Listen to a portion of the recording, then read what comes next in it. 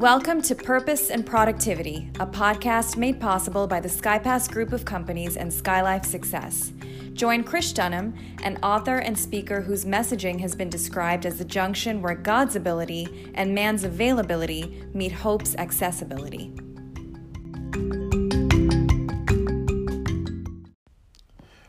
Greetings and welcome to a fabulous Friday. I'm in a good mood today. I'm in a good mood today because of something called a fabulous friendship. The last episode that we recorded for you that got good feedback globally was Your Greatest Strength, and maybe on its heels we'll provide for you something called Your Greatest Friendship. I just had a swell time of lunch and camaraderie and fellowship with a dear friend of mine. A dear friend of mine who I have now known for going on 30 years next year. A friendship that began all the way back when both of us joined the Ziegler Corporation on the same day. My dear friend, Bill Porter. I've known him for so long. He's been on my ministry board for a short while now, but he has been in my heart and in my mind and at my side for many, many encounters over the years. From those early days when we joined the organization together on the same day to all the nuances and the truances that we did, or the truancy that we participated in, to now, sitting back in the comfortable surroundings of my office here with all the trappings that go with a life that has been honored well and blessed well by God. We reminisced of our friendship. We went back down memory lane. But the thing that excited me the most as soon as he left was all the frivolity we enjoyed and the laughter and the mirth we were able to share with each other after all these years of knowing each other. The heartaches that we shared together, the trials and tribulations where we prayed for each other, the successes that we encouraged each other in, and the losses that we uplifted each other through. All the while, a solid friend, a good friend. So when I look at your greatest friendship, I want you to look in three distinct areas as to where you can find them, how you can articulate to yourself and encourage yourself to lift yourself up every day, to create for you a power and a motivation that says, I don't need to go very far to find the source of hope in my own life. So the first is family. Who are the friends in your family? Who do you call on a regular basis? Who do you joke with? Who do you laugh with? My father is one of my closest friends. Granted, there is a respect component, there is an admiration component, there is an honor component, there is a duty component, but there is a friendship component. A friendship that developed over the years. But it began in frivolity with one time I making my dad laugh when I was very young and he making me promise him in some way that I would always make him laugh. Today, when I talk to my dad, there's not a moment that goes by then we don't have that moment of mirth, that moment of happiness.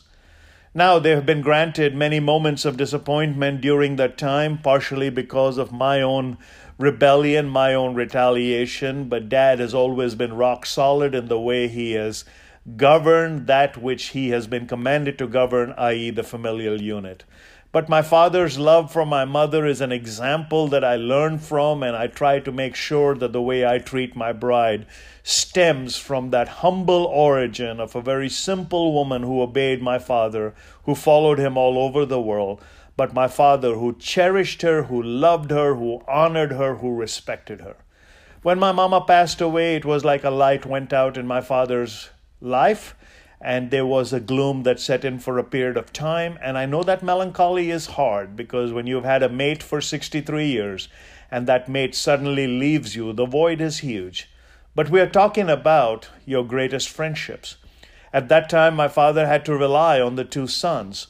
And I remember him saying, there are only two words that will remain on my lips for the rest of my life, and that is the name of my older boy and the name of my younger boy. We try to communicate with our father more now than we did in days past when Mama was still alive because Mama held that position. We knew that as long as she was around him, he would never want for anything, and I don't think he ever did. So in your own journey, ask yourself, who when removed will make you regret the fact that you never took them in that stride of friendship. You never acknowledged their whereabouts while they were still living, while they were still in your presence, while they were still in your proximity, while they were still in your vicinity. Many a time when I look through the annals of our own lives, friendships, I wonder how many of us now are living lives of great regret because we let those opportunities go by. I have a time window every day. Between 6 a.m. my time and 8 a.m. my time is when I will try to call my father every day. Now, some days when I'm traveling, I may miss it. Some days when the time zone doesn't work, it may miss it. But odds are 6 days of the week we get that accomplished. And the reason we have to do that is part of familiar friendships and part of that greatest friendship is having some kind of a final accountability to everybody in your life. So within your family, I would encourage those of you to listen to this, that as soon as you finish listening to this, make a list. Who are the people you have ignored calling for a period of time? Pick up the phone, call them now. I know there would be angst. I know there will be doubt. I know there will be apprehension. What do I say to them after all these years? What can I possibly offer them? Do they even care that I have not heard from them, or do they even care that they have not heard from me?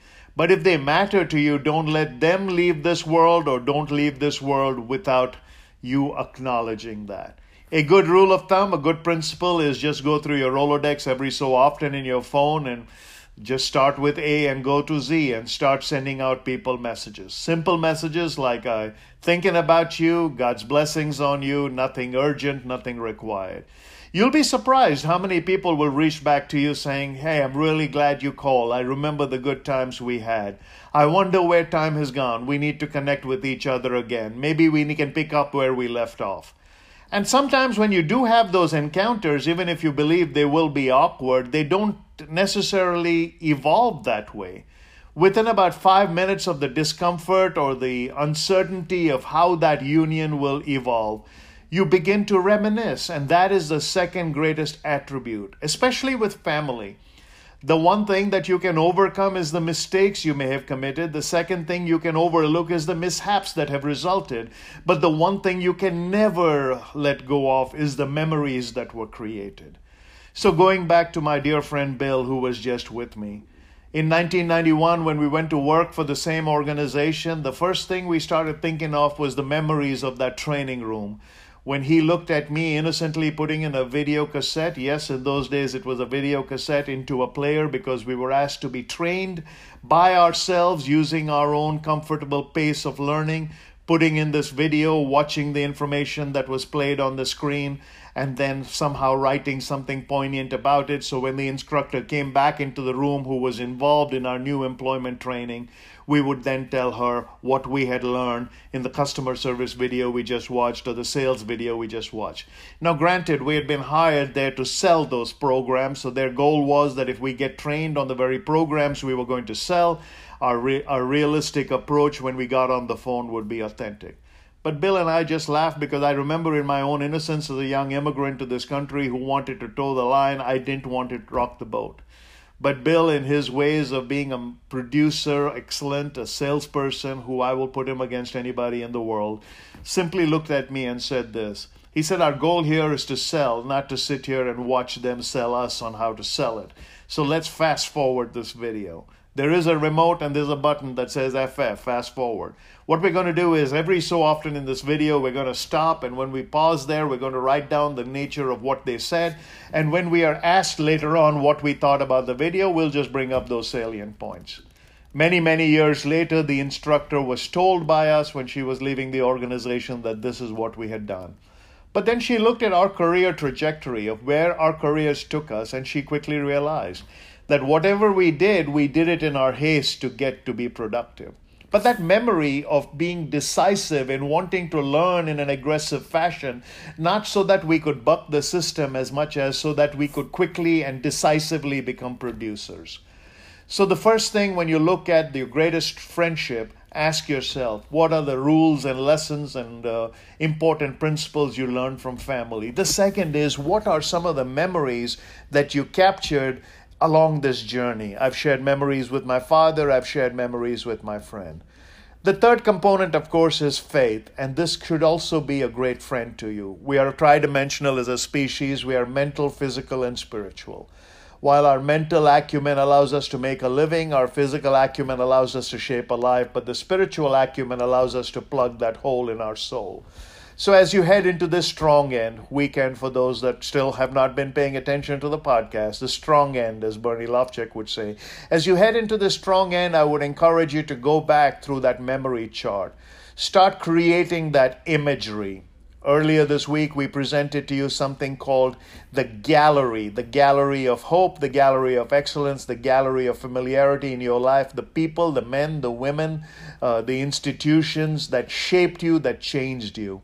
Now start categorizing them into the categories of, do they fall into the friendship category of family? Do they fall into the friendship category of friends? Or do they fall into that friendship category, your greatest friendship, which is your faith? And then start carving out some very incredible memories. So I want to take you down a few of those memories that Bill and I managed to have a great chuckle about. One of the memories we remember was when we bartered for a rent-a-car by using a set of video cassettes. In those days, the video programs of Mr. Ziglar were quite legendary, and there was a program called The Qualities of Success. The organization had gone through a lean period where some of the things that they had projected had not panned out. So while the organization was still doing good, we thought that some of the frivolity that existed in our journey could be cut back on, and some of the necessities could be evaluated economically. So one of the things, the organization looked at us and said, hey, when you guys are on the road representing us, when you're at the back of the room selling books and tapes for Mr. Ziglar at the events he does nationally, any of the things you can barter for, like hotel stays or any of that, please try to use that leverage. Which is interesting because obviously organizations that are in the business of renting out cars or renting out rooms or providing food and lodging are doing so that when they provide you the service or the product, they expect a remuneration in return. But the goal of looking for someone who was both an admirer of Mr. Ziglar, and could also provide us the necessary transportation we needed now starts narrowing the list down, increasing the strategic option, but also starting to construct those memories. So in Columbus, Ohio, Bill and I get off a plane. We take one of those tape decks, the tape sets with us called Quality of Success, which was incredibly and impeccably packaged in those days. They were just VHS tapes, but they were rolled out. 6 of those tapes were in this beautiful, slick binder that had a nice light blue cover to it, which showed the sky and possibilities. So whoever did the design on that was actually quite marketing oriented in their own thing because they were perfecting a brand. Representing that brand was easy because everything they developed in those days had a sheen and a feel to it, while the content of what we were offering we believed in totally because we ourselves had experienced it. We were comfortable offering it to someone else. But this is virgin territory. This is new identity. This is taking a set of tapes to a rental car counter and saying, instead of a credit card that we need to produce on demand, can we give you a training program? It doesn't tell them very many things about themselves, but it does tell them a lot about us. A, these guys can't pay, and B, they're trying to palm off something. But to have the compassion of understanding where we were for the organization we represented, having the confidence of how we represented it, and having the comfort of actually presenting it, it was like a symphony that comes alive when we leave that rent-a-car lot now with only our licenses given as identification, and the only method of payment is a set of video cassettes. And as Bill and I sat here laughing about what we did in the early 90s, I'm venturing to guess that there was no buyer's remorse, because the gentleman with whom we had that exchange, he had come to many events later on. He said that video cassette program that he had bought impacted the morale of his organization, changed the dynamics of his team. So all was well in that experience. But I look back and ask yourself, how many of you have had those kind of encounters that were unusual, that were unique, that were charming, that were constructive, that yielded an outcome that was positive, and yet when you look back on it 25 years later, you kind of chuckle saying, were we crazy enough to have offered that as an option? Were we so ignorant that we believed the option would be accepted? Or were we just ambivalent to the fact that we were doing a job, and now we look back and reminisce and we're really glad that they didn't throw us out of there and hit us on the head with those audio cassettes? And as we were sharing, we were talking about some of the other things we did, of how we managed to sell the things we did. In fact, one of the unique experiences that Bill and I had, we were at a gathering one place and we had sold out of all of our inventory, but there was another significant event still left, which means we used to plan our events based on the fact as to how many times Mr. Ziglar would speak, how many times would there be a general session at that venue over the 3-day weekend, and how many times would we have foot traffic in front of our retail product table. Well, the last night we were there was supposed to be their gala night, and we still had access to our table, but our table was empty. Our table had no product on it because all the product has been sold. But we had made a decision that that would be one of the foot traffic moments where they would walk by the place where they would see a sign that said Zig Ziglar, but there would be no product there. So Bill and I did something very unusual. We sat on the table. We pushed the table up against the wall, which showed them that there was no product. But we sat on the table with our legs dangling in the front as the crowd started to stack up in front of us to a door that had not yet been opened for an event that was yet to start. And as a result, when people walked by or were stationary in front of our booth for a period of time because they were just waiting for the doors to open, one of them asked, "Well, have you sold out of all of your product?" And very proactively, Bill said, "Yes, but one of the things we're going to do for those of you that buy this evening is just tell you what our special was. And unfortunately, we even sold our sample, so we don't have anything to show you of what you're buying, but we will ship it to you for free." Now, the confidence of that approach itself seems unnatural. Today, when you look back, and those of us that do our shopping online have to look at the reviews, have to look at the product, have to look at its dimension, and we have to have every kind of feel of it virtually. Forget retail, trying to buy something you can't see, hoping it would change a life you have not yet invested in, based on information that two strangers are giving you at a time when you're getting ready to do something else. But it was our confidence. We had already sold out of all of the products, so our truth spoke for itself. But to have the guts and the courage of our own conviction to stand there and say, "We have nothing to sell right now, but we will ship whatever you buy from us, and we will do that for free." And I think that night our tally was about $3,000 worth of product. Now, to my knowledge, not one of those tape sets made it back to our office. Some may have come back to our office after having been shipped because they were defective and replaced. But very little buyer's remorse, because we believed that when the content of what they heard, the content of what they watched that was given by the legendary Mr. Ziglar, that their lives would be transformed, there would be no buyer's remorse, and they would be glad they invested. But again, sitting in this comfortable chairs in a nice air-conditioned building in a very posh setting in Dallas, looking back over our friendship of all these years, we marveled about some of the things we have done. So what are your greatest friendships when they come to your family? What are the memories you can carve out with your father, with your brother, with your mother, with your sisters? What are some of the early memories you can draw out from church, from school, from childcare, from kindergarten, from your playmates, from your friends, from those gatherings? And the reason I want you to go down that is when you look at the gallery of hope that is the people who inspire you, you need to look through at the lens of the memories of promise from the experiences that shaped you. But if you do it through the lens of friendship, one of the things that will happen is the excitement. On a Friday afternoon at 2 o'clock, I marvel at the fact that I've had the privilege of a friendship such as the one I experienced with my friend Bill Porter for all these years. When he listens to this, I hope I haven't embarrassed him by revealing his name, but he's been a dear, dear friend. By the same token, my dad, who listens to all my podcasts, I hope my dad will understand that he does mean something so profound to me in my friendship with him. His inspiration and his education at a later age and all that I've shared with you ad nauseum. But I know my dad and mom were best friends, and I've learned how to be a friend from my father. And lastly, hopefully my faith has befriended you. Hopefully you befriended me because of my faith. And so this strong end, I hope you will focus on your greatest friendships in your family, in your friendships, and in your faith. Until next time, this is another episode of Purpose and Productivity. Good luck. God bless.